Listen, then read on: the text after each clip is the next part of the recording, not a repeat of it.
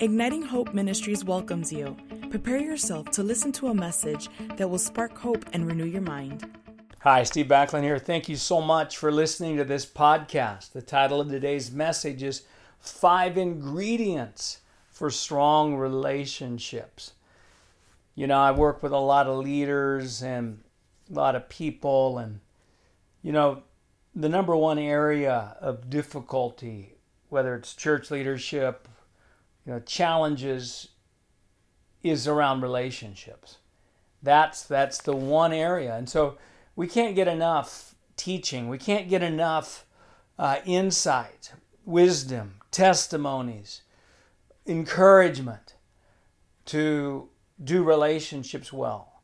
And just as a great chef understands that there needs to be an intentionality in order to make a good meal, and it has to have the right ingredients. It's not just going to automatically come together, poof.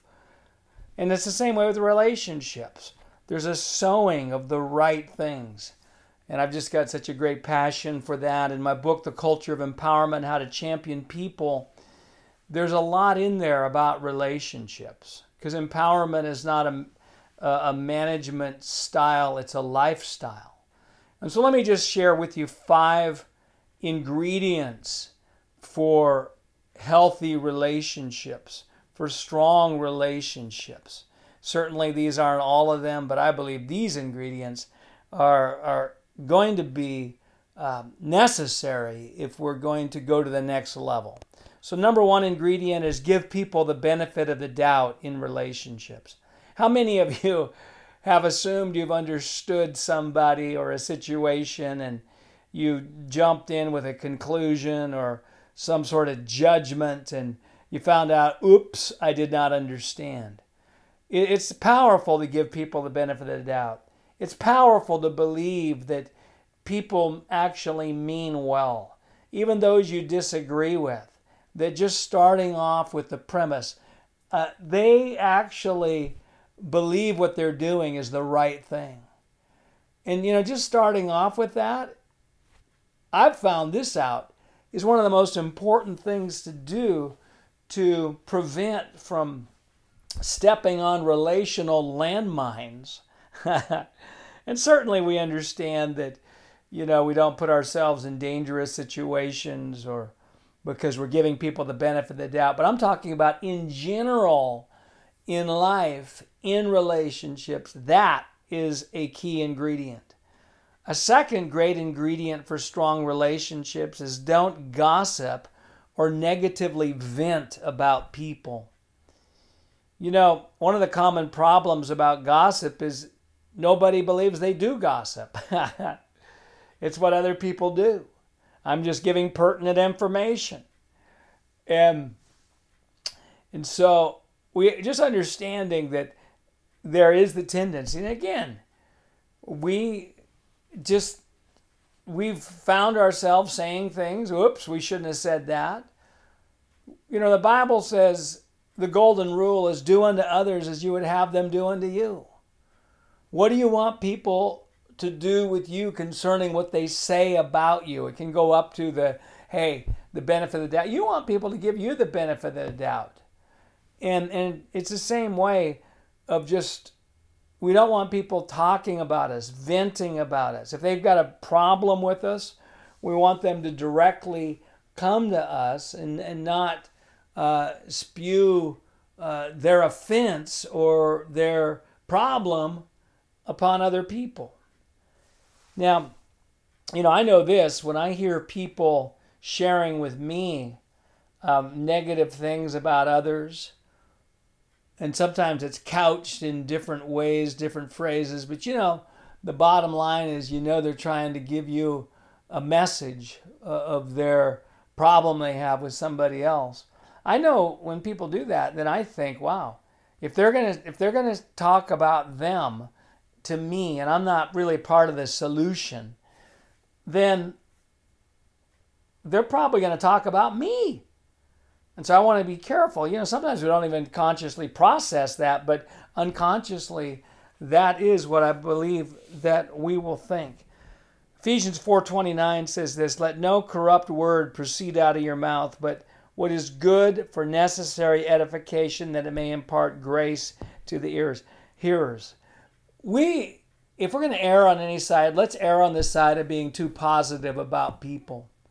People start talking negative about others, let us be the ones to turn the conversation with something positive about it. And then people pretty soon are going to get the message that you are not somebody to speak negativity to. Number 3 is under promise and over deliver. It's an ingredient for strong relationships.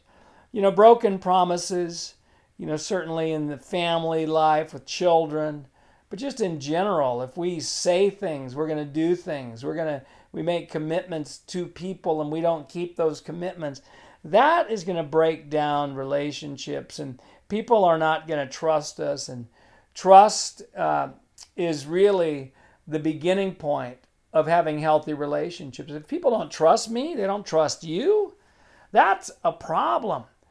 And we need to do whatever we need to do to strengthen the trust level people have. And certainly if we've not followed through on things or we've hurt people, we need to apologize and we need to make it clear. We got a strategy. We got a strategy in our life to start following through. We have a strategy in our life to not continue to hurt the people within our lives. That's number 3. Number 4 ingredient for strong relationships is understand who people are to you and who they are not to you. Every year here, I'm on staff at Bethel Church, Redding, California, have our own ministry, Igniting Hope Ministries. Every year I get a new team of third-year students from the school here at Bethel and, interns. And I tell them every year, if you can figure out who I am to you and who I'm not to you, you're going to have a healthy relationship with me. If you know what I bring, and then you understand, hey, Steve's not going to bring this, and you'll find other people, other spiritual fathers, other spiritual mothers, relationships to help bring those things in, then you can benefit through the strengths that I have by not stumbling over what you perceive as weaknesses or areas that I'm not giving attention to. And that's really key, in understanding whether it's family, just church, the leaders over you, understanding what do they bring, and being able to highlight that and being able to identify it and say, I'm thankful for that. That is going to really help there to be healthy relationships. And then there's going to be times and other people, as we, like I do with my intern team, that you're going to have to share with people that you're not going to be able to fulfill every need. It doesn't mean we're not trying to grow in areas, but the fact is that the giftings we have, the experiences we have, we're not going to be fully everything to people. Number 5 ingredient for strong relationships, understand the season your relationships are in. Relationships never fully stay the same. Our families illustrate this. I have 3 adult grown children. My relationship with them is totally different than it was when they were young. But I've still got a relationship with them. Sometimes we get frustrated or even hurt because what we had in one season with a person doesn't continue. And that's difficult. We look back and we had some great seasons with different people in our lives, and we wish we could have that again. And sometimes we sour on the people we had those relationships with because they're not what we feel we need them to be anymore. No, relationships change. It's the adaptability. It's, John the Baptist, he understood that Jesus must increase and that he must decrease. He understood the dynamics of his role of leadership over the children of Israel, the Israelites there, and that his role was to back off some. And so we know, and I know this, I've got many relationships, and I sometimes feel guilty over not being able to be what I once was, or not being able to be what I really want to be. But then I have to go back to, no, I have a role. And I have a role in their life. I'm not everything, but I'm this. And that goes back to point number 4. But their seasons change. And if we hold people in our lives to have to be this season what they were that last season, that's going to hinder strong relationships. Wow.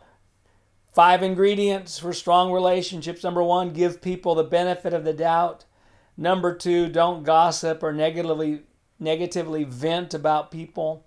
Number 3, underpromise and overdeliver. 4, understand who people are to you and who they are not. And 5, understand the seasons your relationships are in.